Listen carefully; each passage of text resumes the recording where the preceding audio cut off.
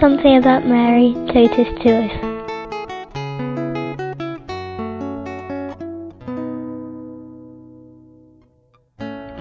I'm Amelia, I'm 27 years old, and for me the figure of Mary, first of all, is a great gift, and I think one of the passages from the Gospel that strikes me the most is the passage from Gospel of John, where Jesus, one of the last things he does from the cross is give us Mary as our mother, through the figure of John representing the church, and he says, "Behold your mother," and he also turns to Mary and he says, "Behold your son," and is entrusting the church, the newly born church, in that moment to Mary, to her protection and her care.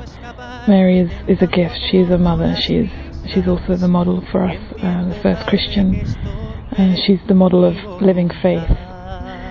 And I also think of Mary, especially in that moment at the foot of the cross, as somebody who teaches us in a profound way how the gladness, the joy that comes through a life of faith can be sustained even through deep sorrow.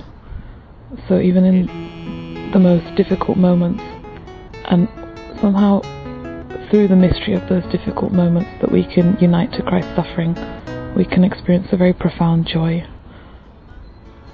Through the poverty that we experience in those moments, we can open ourselves up to the love of Christ and abandon ourselves more fully to God's plan for our life. I think those are the things that Mary teaches me first and foremost, and I think that's why it's so good to have her to look to as the first Christian, the first follower of Christ.